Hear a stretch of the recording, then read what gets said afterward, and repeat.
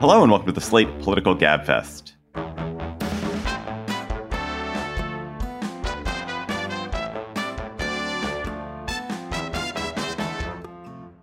July 27th, 2023, the Can Israel Survive as a Democracy edition. I am David Plotz of CityCast. I'm in Washington, D.C. I'm joined by, of course, Emily Bazelon of the New York Times Magazine and Yale University Law School from New Haven. Hello, Emily. Hey, David. Hey, John. Hey. And that's John Dickerson of CBS Primetime in New York City, just off the set of CBS This Morning, which he's hosting this week. Hi to you both. Was there hot stuff in CBS This Morning this week? Yeah, it was. It's been actually a total delight with my colleagues Nancy Chen, Nate Burleson, and Dana Jacobson. It's been totally fun. I mean, I'm doing the show at night as well, and I have 2 long form interviews this week, so I'm a little crispy, but it's been fun. This week on the Gabfest, how dangerous is Prime Minister Bibi Netanyahu's plan to weaken the Israeli Supreme Court? What does it portend for the future of Israel? Then, should elite colleges get rid of legacy admissions? And then, what is going on in the Hunter Biden case? Plus, of course, we'll have cocktail chatter. Judy was boring. Hello. Then Judy discovered ChumbaCasino.com. It's my little escape. Now Judy's the life of the party. Oh, baby, mama's bringing home the bacon. Whoa, take it easy, Judy. The Chumba life is for everybody. So go to ChumbaCasino.com and play over 100 casino-style games. Join today and play for free for your chance to redeem some serious prizes. ChumbaCasino.com. No purchase necessary. Void where prohibited by law. 18 plus terms and conditions apply. See website for details. Israel's parliament, the Knesset, by a vote of 64-0, because the 56 in the minority walked out, approved the most contentious change to its laws in decades. They passed a law that would bar Israel's Supreme Court from using reasonableness as a standard to overturn legislation. While superficially it's a pretty small change, it's perceived by a lot of Israelis, especially those who are more skeptical of Prime Minister Netanyahu, as a wedge in the door of undermining checks and balances in Israel, of setting the country up for a form of majority rule that will put it on a path to becoming a theocratic, hyper-nationalist, authoritarian Jewish state. So, Emily, what did the Knesset do, and why was this pretty small change on its surface so contentious? Well, so first of all, it's not that small. I mean, it is true that the court has other rationales they can rely on to strike down acts of the government. But they use reasonableness in important contexts, and reasonableness is a standard that comes from British law that other countries like Australia also have. And so it is a real limit on the court. The thing that matters the most, though, is the context, which is that there are other parts to the government's plan for judicial overhaul, or, you know, in the words of the liberal Hebrew newspaper Haaretz, judicial coup. The government has said that it's planning, when it comes back from its break in the fall, to also take the power of the court away to hear certain cases. And most importantly, I think, to change the way judges are selected in Israel. And this is I think the biggest fear that the critics of Netanyahu's government have in Israel, because it's full-on capture of the court system, right? All of this is also situated in the context of Israel's particular form of democracy, in which the judiciary is the primary check on the power of one house of the Knesset, not 2 houses that, you know, balance each other out the way we have in the United States with the House and the Senate, and also an executive branch that isn't really separate from the Knesset either, because the cabinet ministers that Bibi Netanyahu picks are members of the Knesset. And so there also is no federated system where you devolve power onto the states the way we have in the United States. And they don't have a written constitution. And you can pass a kind of quasi-constitutional law, which is what this change this week was. They're called basic laws. You can pass that with a simple majority of the Knesset.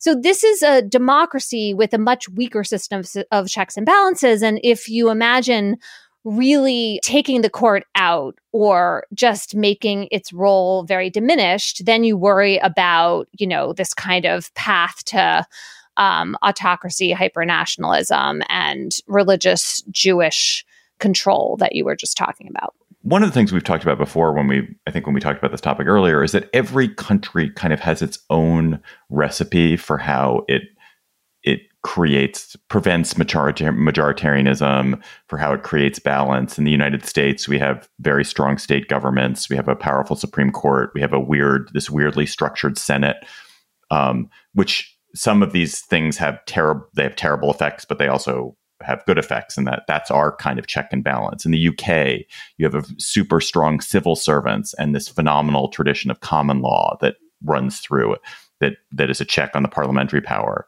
And in Israel, as you're pointing out, like the major check has been the Supreme Court and this sort of almost independently appointed Supreme Court.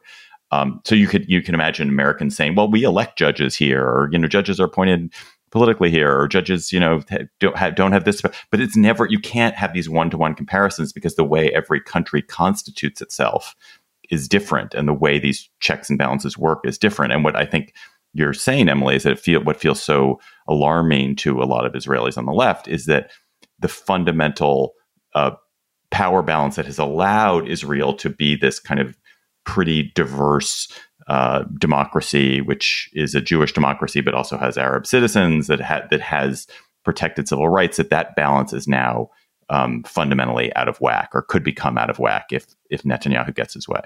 Yeah, exactly. I mean, this whole thing of changing how they pick judges, currently it's like mostly in the hands of the kind of professional Israeli legal profession. It's the judges themselves, it's members of the Israeli bar. It's not entirely, but it's majority of the committee is a step or two removed from the Knesset and the prime minister. And they want to take control of the process of selecting judges. And when you look at countries like Hungary and Poland that have really are no longer strong democracies, they're like very hollowed out, one of the initial really important steps is that you have a challenge to the authority of the high court of the nation, and then the elected government takes control of selecting judges, and that way takes out its rivals, adversaries, the people who are the check on its power. And that's exactly what's happened in those other countries. Israel is not right now clearly like on the glide path, but this is like a first step. And so that's why this particular measure has engulfed the country in protest. It's that fear. I was talking to Stephen Zipperstein of Stanford, the professor of Jewish culture and history, and I think what you were saying, Emily, was that the imagination of what could go forward is part of what's at play here once these checks are removed. And David, you just mentioned that this is what Netanyahu wants, and Zipperstein was saying that actually what makes this worrisome is the surrounding administrators. He said, imagine if Marjorie Taylor Greene had power, and that Netanyahu is in some sense the lapdog of the extreme right, that this isn't opening a lane for one person, it's for an entire bloc, and that's a part of what makes it so disturbing for people. I think what's sad about this is that there is no longer any question about, to me, there's no longer any real question about whether Israel can be a Jewish democracy. It can be Jewish or it can be a democracy, but it cannot be both given the way its population is distributed. And given the growth rate of the right-wing leaning groups in the country, particularly ultra-Orthodox, and the population trends in the country, the only question about how quickly Israel becomes this hyper-nationalist, quite discriminatory state where huge swaths of the people who live in the territory are completely disenfranchised and stripped of most of their rights. The only question is whether it takes place in like 10 years or 50 years, because the demographics are moving that direction. And there are millions and millions of Palestinians who are living under Israeli rule. And the Jewish government, the Jews who kind of dominate Israel's government now they're not going to countenance a situation which is a truly multiracial, religious democracy. And it's terrible. It's sad. Yeah, it's hard to argue with that. Right. And I think for a lot of Palestinians, they feel like this is kind of a sideshow, right? Like the obvious huge issues to them are the ones that you're talking about. And this is a fight mostly, not entirely, but mostly among Israeli Jews. And it feels like a kind of short-term, a big fight, but a more short-term one that isn't necessarily really going to change any of those dynamics that you were talking about. At the same time, in the short to medium term, it's really important. Another thing I think about a lot is like just how much the folly and cynicism of Bibi Netanyahu is responsible for what's happening. I mean, I really wonder like how many Jewish leaders have been this terrible for the Jewish people, at least in my view. Like, I don't know, King Herod? I mean, Israel hasn't been there that long. There haven't been that many opportunities to screw it up this badly. And it just does seem that Netanyahu is willing to do anything to stay in power. And that's like feeding into what we're seeing here. But Emily, I think, look, I have absolutely no sympathy for Netanyahu, and I have no political truck with the ultra-Orthodox or the right-wing Jewish nationalists. But I think there are a lot of Jews and a lot of Israelis who would say, a Jewish state that controls geographically all this territory where you have all these Orthodox Jews who have a safe haven and who are continuing the religious and Talmudic traditions of Israel, of Judaism, and it's a militarily strong. That's a pretty good situation. Like I think you as a secular Jew or relatively secular relatively left-wing Jew find it demoralizing, but I don't think that the majority of Israelis necessarily find it demoralizing. Yes. I mean, he is elected. That is part of the equation here. And this whole question, I mean, it goes back to being Jewish and democratic. Those are the founding core tenets of Israel. What does that mean? What kind of Jewish? And can we have both of them in light of the shifting demographics? And the answer to the democratic part is, as you were saying, no, unless there's some kind of power sharing, whether it's like a confederated system that is one state or whether it's two states. But there has to be much more real. I mean, there is so little real political power for Palestinians right now, and it only seems to be diminishing. I mean, the overwhelming or a strong majority of Jews who live in Israel support the policies of Netanyahu. Well, they don't support this judicial set of changes, though, right? I mean, it is important. And maybe, again, this is like we're just swimming in this particular lane. But the protests have been in both religious and secular parts of the country. Netanyahu does not have support for this, just to make that point clear. Maybe it doesn't matter that much to you. Are you saying that, I guess I haven't looked at the polling, but 20% of Israeli citizens are Arabs, non-Jewish Arabs, and they are they are opposed to Netanyahu for the most part. So it's of the 80% who are Jews. It's still, like, I think it's still underwater, honestly, this particular set of policies. That's heartening. Yeah. John, one of the most interesting questions is kind of what is going to happen to the Israel as this economic engine of the world. I mean, it's been incredibly successful. And a lot of what's made it successful are the relatively secular, relatively left-wing companies, some of which are military, security, high-tech, agriculture, that have thrived in the country. What do you think is going to happen with them? I don't know. I mean, there's been a lot of reporting about the brain drain that's going to happen. I can't remember whether it was our reporting from Liz Palmer in Tel Aviv or someone else who reported the doctors' WhatsApp group that formed after the vote with about 1,000 doctors who were trading travel tips. Basically, they were going to leave the country. So if that momentum stays, then it's going to be a big problem. But the question is whether that's the initial shock of the moment, and then whether that brain drain actually comes to take place, which I don't think we know. The other interesting issue, of course, is how much does this put pressure on the Biden administration, which talks a lot about the democratic ties with Israel. Netanyahu's been asked, has been invited by Biden to come for a visit. Well, it's just a tricky thing for Biden. He's not going to ever move an inch really away from Israel, but it puts him in a sticky place because these are not policies that are consistent with all the other things he says about democracy when he's talking in other venues about other countries.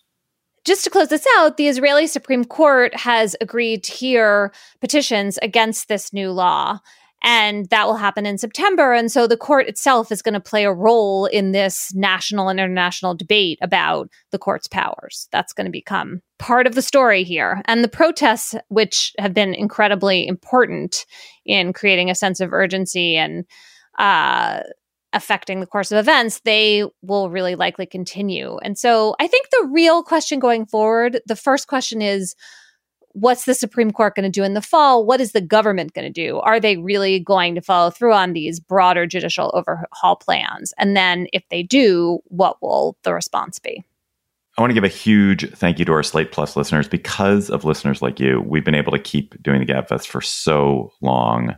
Slate Plus members get tons of great stuff for their subscription. They get bonus segments every episode, special discounts on live shows. They don't ever hit the Slate paywall on the Slate site, and a lot more. And this week, for our Slate Plus segment, we're going to be talking about, Emily and I are going to be talking about our personal relationship with Israel and how that's affected us. And you've just heard us talking about our political thoughts on it. Here, we're going to be talking more about personally how our own relationship with Israel has evolved. So if you're a member, thank you. Enjoy it. If you are not a member, please go to slate.com/Gabfest Plus to become a member today. That's slate.com/Gabfest Plus. This episode of the Gabfest is sponsored by Aura Frames. Are you ready to win Mother's Day? Cement your reputation as the best gift giver in your family? Give the moms in your life an Aura digital picture frame preloaded with decades of family photos. That mom will love looking back on childhood memories, seeing what you're up to today, checking out grandkids, checking out cousins. And even better, with unlimited storage and an easy-to-use app, you can keep on updating your mom's frame with new photos so that it's a gift that keeps on giving. This is how I live in my family. I gave my mother an Aura frame. It was either for Mother's Day or for her birthday. She absolutely adores it. She's constantly hectoring me to update it with more photos, which I do. I also gave my girlfriend's mother an Aura frame, and I hope she hectors my girlfriend to update it with more photos. But it is a present that will bring absolute delight to a mother in your life. And they have a great deal for Mother's Day. Gabfest listeners can save on this perfect gift by visiting auraframes.com to get $30 off plus free shipping on their best-selling frame. That's auraframes.com. Use code GABFEST at checkout to save. Terms and conditions apply. I'm Victoria Cash. Thanks for calling the Lucky Land Hotline. If you feel like you do the same thing every day, press 1. If you're ready to have some serious fun for the chance to redeem some serious prizes, press 2. We heard you loud and clear. So go to LuckyLandSlots.com right now and play over 100 social casino-style games for free. Get lucky today at LuckyLandSlots.com. Available to players in the U.S., excluding Washington and Michigan. No purchase necessary. VGW Group. Void where prohibited by law. 18+. Terms and conditions apply. The Biden administration has announced an investigation of legacy admissions at Harvard. Legacy students, of which I was one, I would note, get admitted to Harvard at a much higher rate than other applicants. According to one report today, it might be you're 4 times more likely to get admitted as a legacy to an elite school than the average applicant. Even after you control for higher test scores and grades, which legacy kids tend to have in part because they come from wealth and privilege and get some of those benefits, legacy students are over admitted at a higher rate. And legacy students at Harvard tend to be relatively white. They're about 70% white, which is a much higher rate than the overall undergraduate population. So the implication from the Biden administration investigation, which was spurred by some groups concerned with this racial disparity among legacy admits, is that this is a way of reinforcing, of weakening admission for Black and brown students at the benefit of white students. And that's a problem that the Civil Rights Division should investigate. And this, of course, comes shortly after the Supreme Court's decision to bar universities from using race-based affirmative actions to guide admissions decisions. So, John, are legacy admissions like a big deal? I mean, we're going to talk about them, but are they a big deal? They're a huge deal on this data set that has been the part of all of this that was put together by economists at Harvard, Brown, I think that's right. The three of them, two Yeah. Harvard, one Brown. The group is called Opportunity Insights. Yes, exactly. Opportunity Insights at Brown, which is run by Raj Chetty. I mean, it's basically there's affirmative action for white rich people.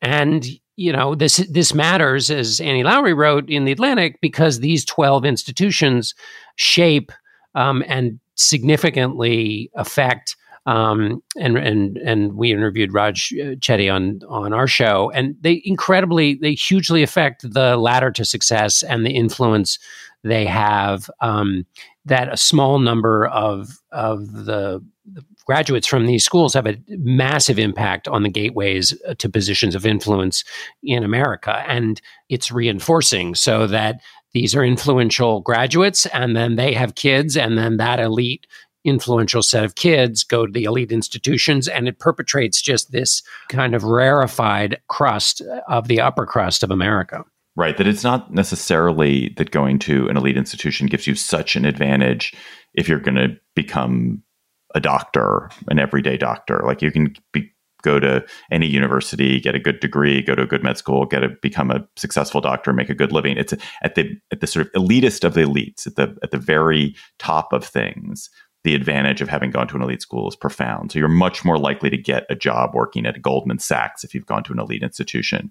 You're much more likely to be in the 1% of people, of earners. You're much more likely to be a CEO or senator or justice. So in the kind of, as you say, the crust of the crust, that elite advantage is profound. And legacy kids get it in extremis. One reverberation that we're seeing is now, I don't know whether it'll go anywhere, but the bill in the Senate to basically deny federal funding to institutions that have preferential treatment for legacies and high dollar donor kids has just been reanimated in the Senate. It's been around for a while, but it's just been reanimated. And I think that's a part of this whole set of conversations. There's two other important findings about inequality and how it works at these elite institutions from the Opportunity Insights research. One is about athletes, the way that preferences for athletes are also benefiting mostly white and affluent kids, because it turns out that aside from football and basketball, all the other sports are dominated by affluent kids right now because you have to pay for and go to these like expensive travel programs. And so it's not just like fencing and squash, it's soccer. That I actually was like new to me. And the second thing is what David Leonhardt, my colleague at the Times, calls private school polish. And so the idea here is that the winners are the kids who go to the super elite private high schools, not Catholic schools, by the way, but like the Daltons of the world, because they get really great recommendation letters from their teachers, and their guidance counselors make phone calls for them. And basically the sort of old-fashioned prep school feeder system is still very much alive and well.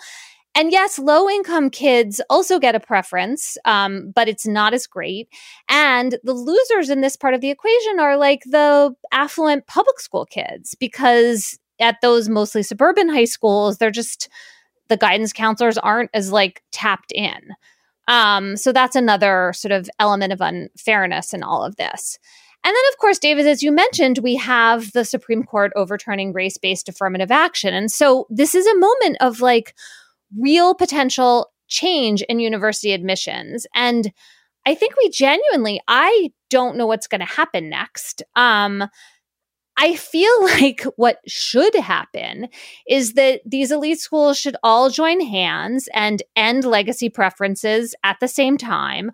Also stop recruiting athletes, maybe with the exception of football and basketball. That would be fine with me because those are the sports that people actually go and watch at the schools. I guess for Title IX reasons, you also have to come up with some sports for women that you would hang on to and like, fine, good. You'd have to do that because part of what you're doing here is killing your flow of money the reason you let in the elite, and that's why you need the sports at least is to replace that. I don't think that's true. I have been told, maybe you're right, but I have been told that a lot of the money that comes to these schools from athlete graduates goes to athletics. It does not go to the rest of the school, but maybe you meant something else.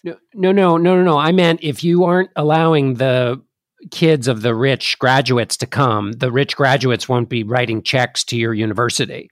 And so if they're not writing them, you need to have your sports programs because the sports programs bring in a lot of money to the schools.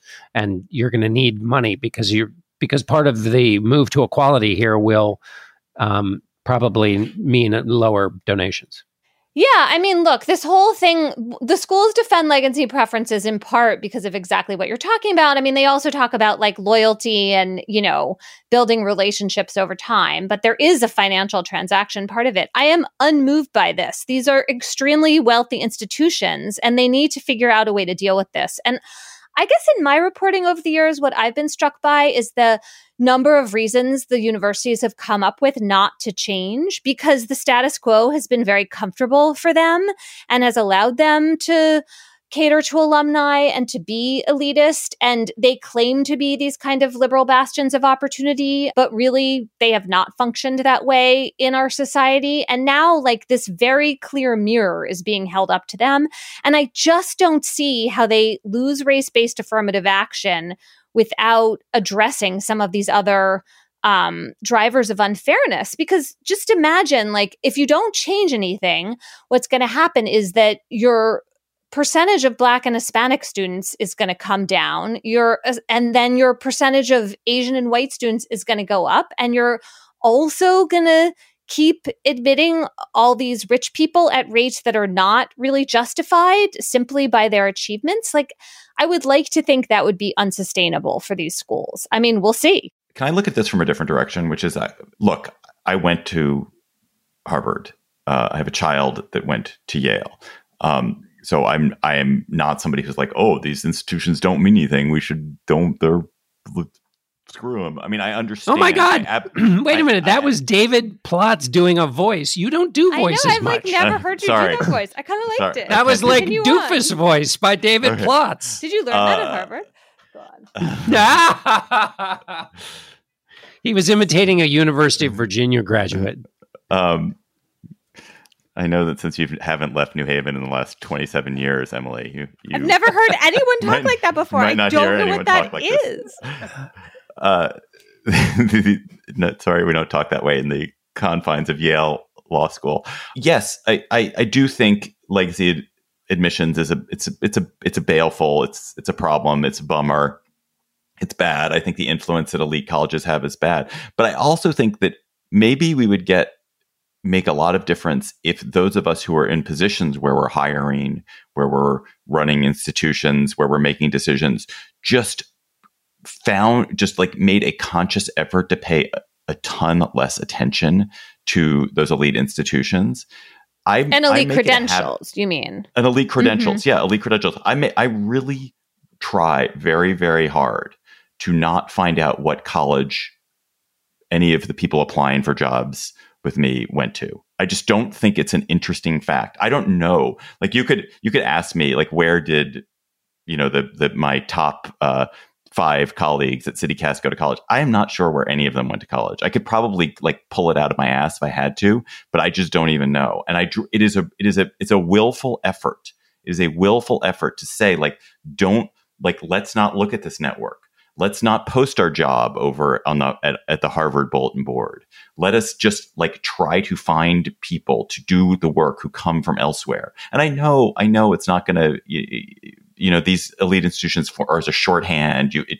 The elite institutions feed into networks, and those networks then feed good applicants to you. And they are good applicants. It's really nice, but it is as much on us to not heed them and to not care about them as it is on them to change, because their strong interest is not to allow this to happen. Their strong interest is to make themselves as rich and as powerful and as continuing to reinforce their elite power as possible. So in a way, to ask them to deal with this problem is a mistake. It's it has to be us that deals with it. I mean, I think that is a great point. I don't think it's enough.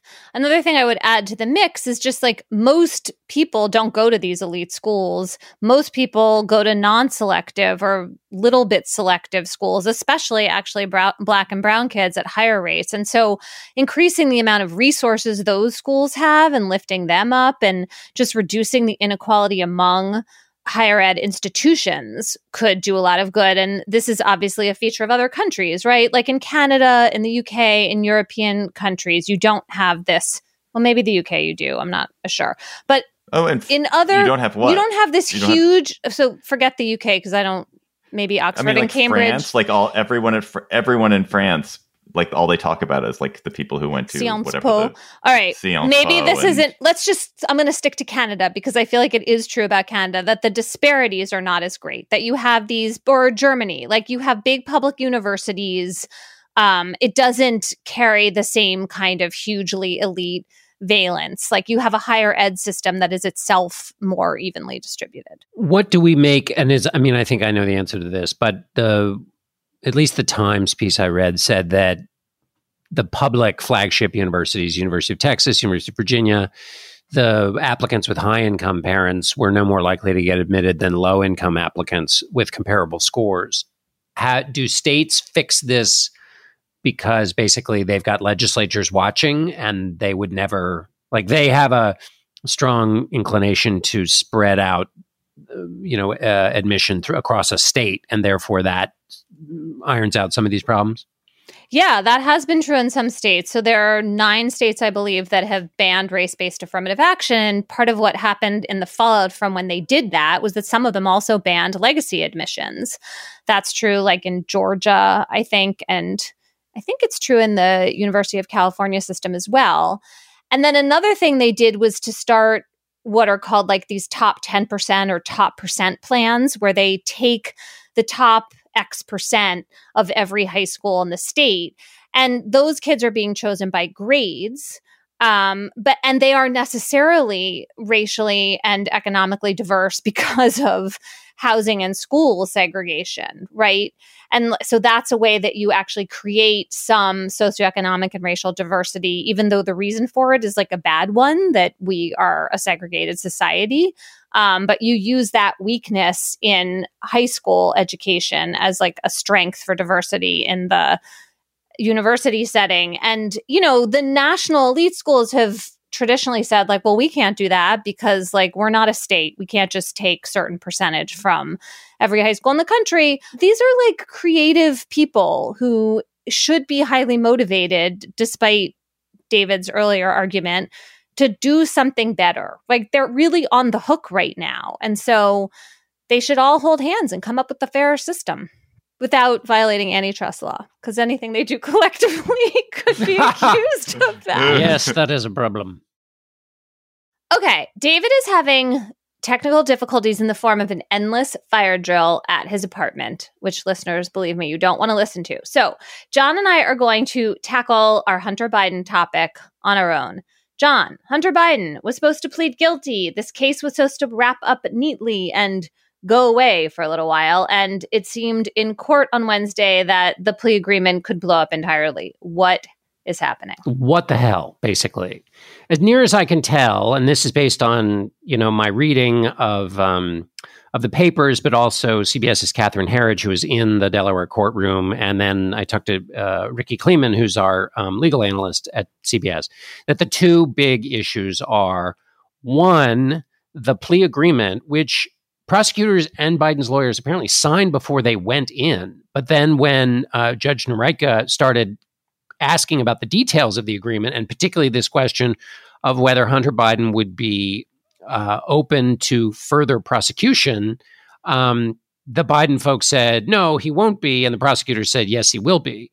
So this matters for two reasons. One, prosecutors have said that they are still investigating these allegations about corruption with respect to Hunter Biden's relationships with Ukrainian and Chinese entities, and also at some possible tangential level, the involvement of the current sitting president.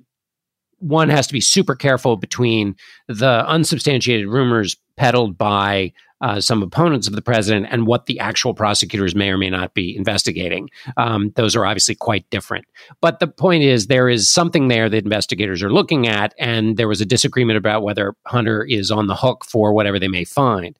The second question is Hunter Biden potentially on the hook for something a future Trump prosecutor might find related to these issues? And that if Donald Trump were to be elected again and then assign somebody to this case. And so that's a problem. The second issue, as I understand it, is that the judge looked at this diversion agreement, which is essentially he would admit to getting a gun by giving false information about his drug habit, that he would admit to that, but he wouldn't be punished if he basically stayed clean for 2 years.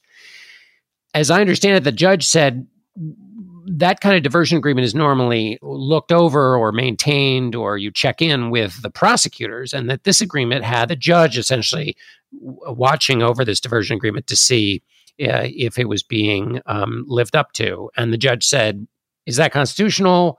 That's not a role I'm supposed to play, and had some questions about that. That seems to me to be kind of more technical.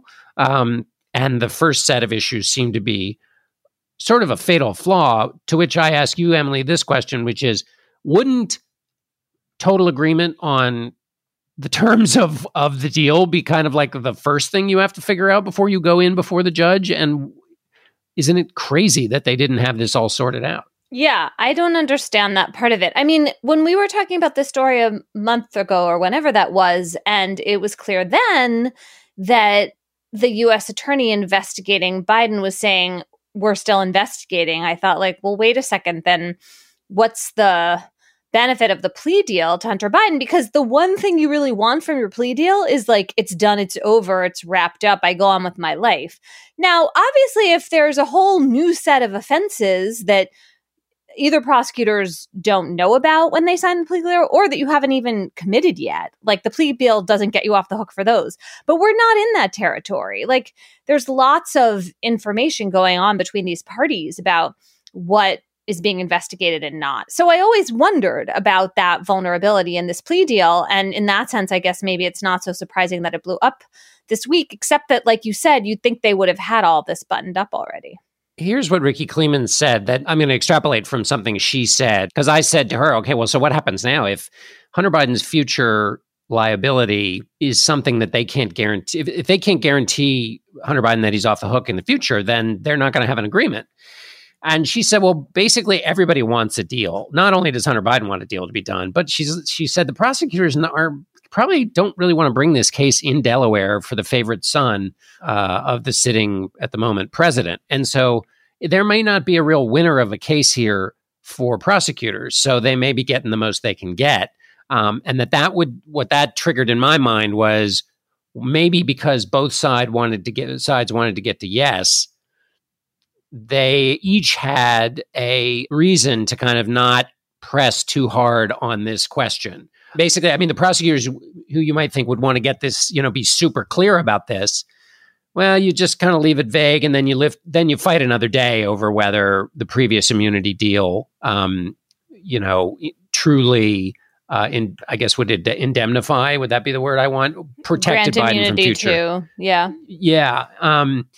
That you would just sort of bake into any future case, if you had to bring one, the fight over whether the previous deal meant Hunter was clear, and that they each had different interests to kind of ignore this fact. This is not what Ricky said. It's what I extrapolated from her with what seemed to me a sensible point about why both sides would want a case to be basically wrapped up. Yeah, that makes sense. And then it's like the judge poked at it, right? And then everybody had to really look at what these words actually meant. And then it turned out they meant different things to the two parties. And now they have to go back and have to face up to this. One of the things I was wondering, Emily, is whether you think that if the judge basically kicks the tires, and everybody in the coverage of this mentions that she was a Trump appointee, although we should also mention that she was a Trump appointee put forward, or at least supported by the two Democratic senators from Delaware. But if the judge goes through all this and says, I want to make sure this is all square,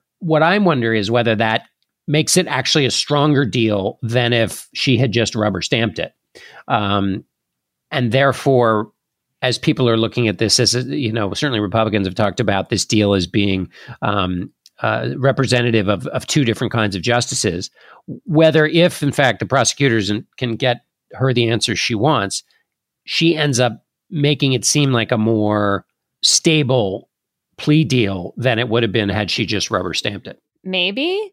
I guess I have two reasons to be skeptical about that. One is that I'm not sure there's anything that could happen in this courtroom that would prevent the sort of right-wing conspiracy he's being treated specially from continuing, because it's just such useful political ammunition. It's like popcorn for the Republicans who are going in this direction. So there's that. The other thing is if they end up coming out with a hammered out agreement that more clearly protects Hunter Biden from future prosecution, then the people who see corruption here are going to say, see, I told you so. True enough. That's right. They'll say, had we not made so much noise, and, they'll claim to have influenced this process, and, thank goodness we made so much noise because we influenced the process, and see, look what it found. Yeah, that's wise. Can I ask you the, what do the lawyers go off and do now question? They go off and talk to each other, I think, right? I mean, there's the sort of performance of being in open court when you can be more full of bluster. And then there's like, okay, let's roll up our sleeves and figure out what we can agree to. And if you're right, and it makes sense that it's in both parties' interest to settle, then they're going to come up with a settlement. But it does seem like there is this fly in the ointment about this ongoing investigation. And I just don't have any insight into how attached to that possibility the prosecutors are, what is really there that is actually wheat and not like rumor mongering chaff, as you were talking about before. But if they have facts they're still developing, they're going to be loath to give those up entirely. Right. And by give those up entirely. Well, and also, sorry, just in terms of the operation of the justice system, they should be loath to give them up, right? Like if they're not sure where exactly it leads, if they are still figuring things out, you want them to be able to pursue that kind of investigation. On the other hand, if they know what the shape of it is now, then yes, it should be part of the plea agreement, right? Like you can now put yourself in the shoes of an ordinary defendant, even though, of course, Hunter Biden is not such a person. But, you want a settlement to be just that, a settlement of these facts. Like the idea is, I admit X and Y, I agree to these consequences, and now I can go on with my life. And back to building on your previous excellent point about the political context in which this takes place. So imagine you're the prosecutor, and if our emerging theory is right, and the plea agreement had some kind of winking and nodding in it to allow it kind of to be good for both sides. Well, now everybody's watching. The stadium is full, and the play-by-play commentators are there. And now, if you're the prosecutor, it's happening now in real time, because anything you do to fix the agreement, any subsequent fact that comes out about any other thing happening with Hunter Biden will be evidence, not just, in some people's minds of Hunter's guilt, but of your perfidy, because you made a deal, even though you had a chance to get out. You had it, right? Because the judge has given them a chance to get out. You had a chance to get out, and you didn't. Even though these two whistleblowers from the IRS came forward, you blew all that off, and you inked this deal again, even knowing what was out there. It seems to just raise the stakes super high for the prosecutors. Yeah, and just to add one other factor, obviously the IRS whistleblowers and the Republicans in the House who've been pushing this narrative, their big target here is Attorney General Merrick Garland, and the idea that actually he was preventing David Weiss, the prosecutor, from having full independence in making decisions in this case. And so that's part of this mix. And so if the prosecutor now goes ahead anyway, it has to be really clear that he is the one calling the shots. That's going to be important to the Justice Department, to the defense that Merrick Garland has been giving of his own conduct. It's really, because now it's not a case of, there are going to be a lot of bad faith arguments, like by the bushel full. But a lot of so at the one end on Hunter, you have the Marjorie Taylor Greene showing, explicit pictures of him in a congressional testimony, right? We can all agree that is not acting in good faith and is the kind of very low end of public discourse. But on the other hand, the influence of the Attorney General on a case involving the president is certainly worthy to have a big, large, open conversation about. And you could imagine people spending a lot of time in that category, and those are all sort of legitimate questions, whereas a lot of the Hunter Biden mishigas has sort of spent the time in the prurient category. I just wonder whether this allows for more discourse because it's now a legal question and a conflict of interest question and a political influence question in a way that's more kind of sanitized than when it was just the purview of the kind of Marjorie Taylor Greene section.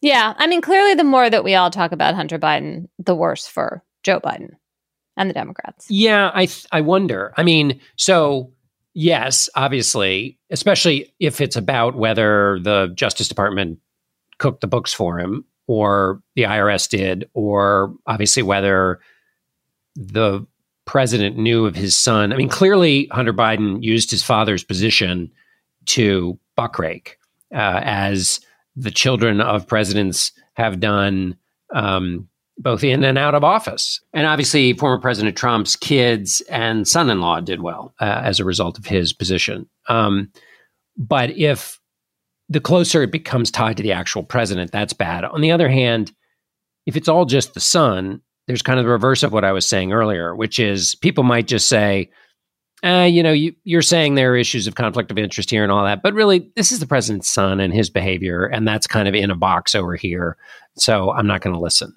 I'm not saying that's going to happen. I'm saying it's a potential possibility that the more they hear a bunch of Hunter stuff, but they've already decided, I don't want to look at pictures of him with no clothes on, and that's the box I'm putting all this stuff in, sort of regardless of what's actually being debated. Perhaps. All right, let's wrap up and let David back in.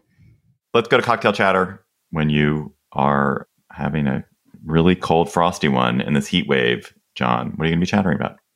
My chatter is about an extraordinary rescue mission going on in the middle of the Red Sea. The only thing keeping about 1 million barrels of oil, the thin membrane separating 1 million barrels of oil from getting dumped into the Red Sea, is the creaky, rusting hull of an old ship. And this old ship sits off of the coast of Yemen, a casualty of the civil war there. And all of this oil has been a ticking time bomb on this ship. And so the UN started a rescue mission a couple of days ago. It's going to take 20 days, where they basically roll up a ship. And you do roll ships. I think that all the seamen and sea women out there will back me up on that. The ship came alongside and is now basically siphoning off the oil from inside the creaky old disaster.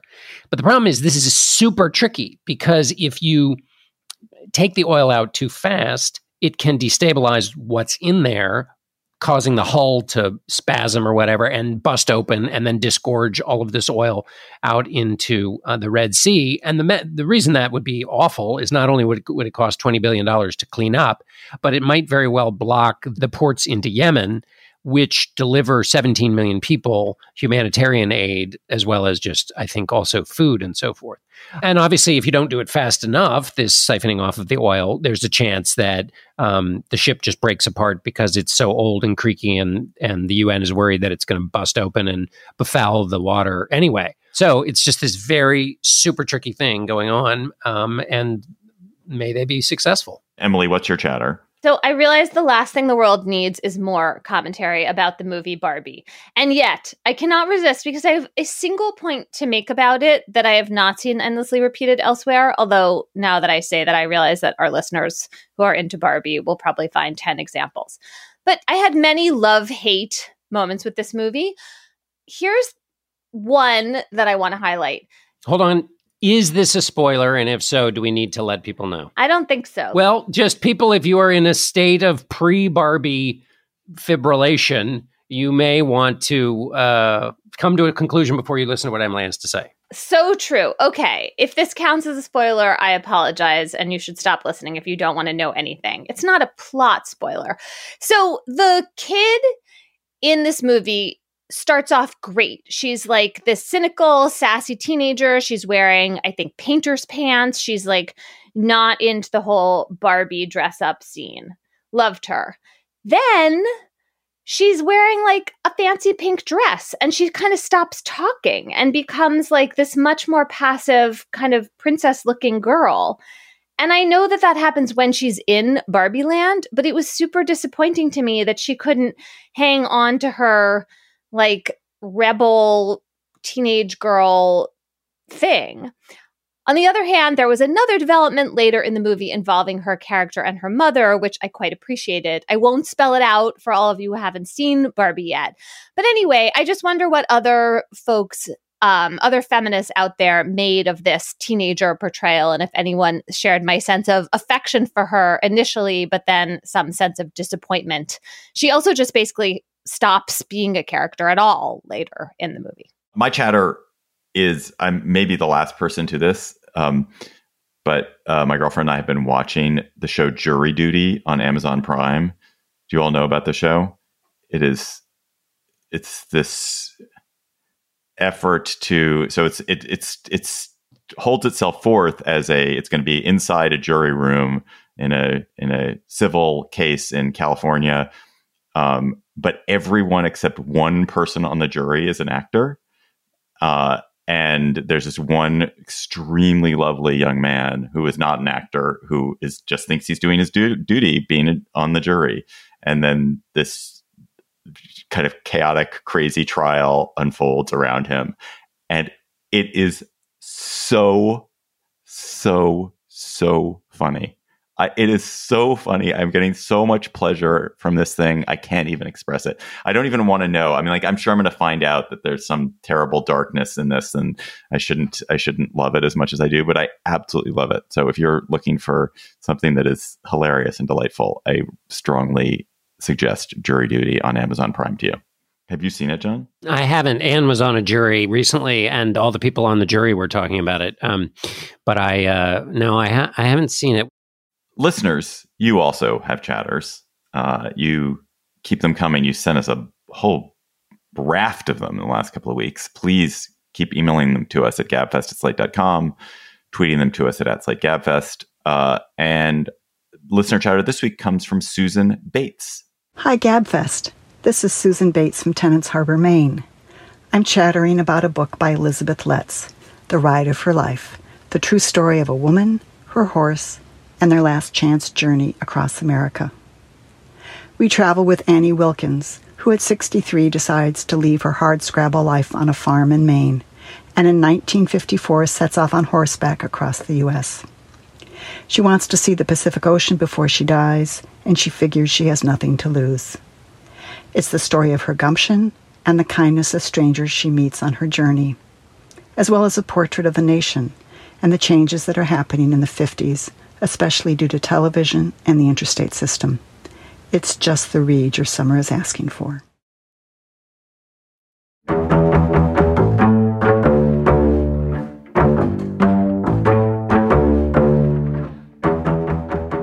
That's it for our show today. The Gabfest is produced by Shayna Roth. Our researcher is Julie Hugan. Our theme music is by They Might Be Giants. Ben Richmond is Senior Director for Podcast Operations.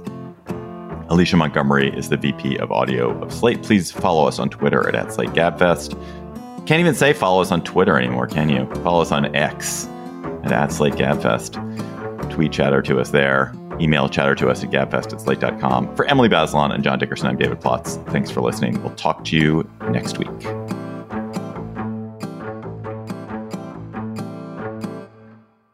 Hi, Slate Plus, or as we say, Manishma.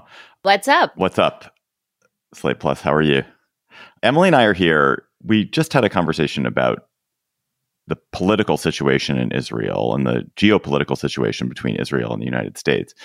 But we wanted to talk a bit about our own personal relationship to Israel, because I think both of us are Jews. We are both Americans. We both have connections to Israel that are deeper than superficial.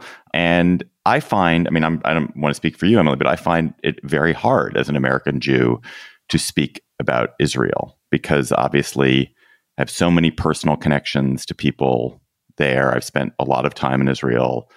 I do think of it, I actually don't think of it this way, but I know that lots of people think of it as a haven if they wanted to move. But of course, being Jewish and being an American Jew is not synonymous with being Israeli. We don't vote there. I don't vote there, at least. I do not want to be held accountable for what the Israeli government does. I do not, want to speak for Israeli people. I don't want to take credit for anything good that Israel does in the world. I don't want to take the blame for the bad things and I don't like the way that the special relationship between America and Israel, mediated through American Jews, has been used both to unfairly criticize Israel and to unfairly excuse Israel. So that's I just want to set up my premises here. Well, I very much agree with the last thing you said about the special relationship between America and Israel being a problem in both directions. I think I have a somewhat different personal history from you on this. So when I was growing up, I was a huge Zionist in the sense that I read a lot of Holocaust literature. I read a lot of very romantic, wonderful books about Israel. I feel like we've talked about Leon Uris on this show, but one should not discount the influence of Exodus and Mila 18 and various rather overwrought, sentimental, but rich historical novels on me when I was growing up. And I went to Israel with my grandparents when I was 11 on this wonderful trip. I made lifelong friends there. I learned Hebrew. When I was in high school, I worked on a kibbutz. I learned more Hebrew in college. I went back to Israel to spend a summer to do research, wrote my senior essay about proto-feminists in Israel, and then spent a year in Israel after college and thought about moving there.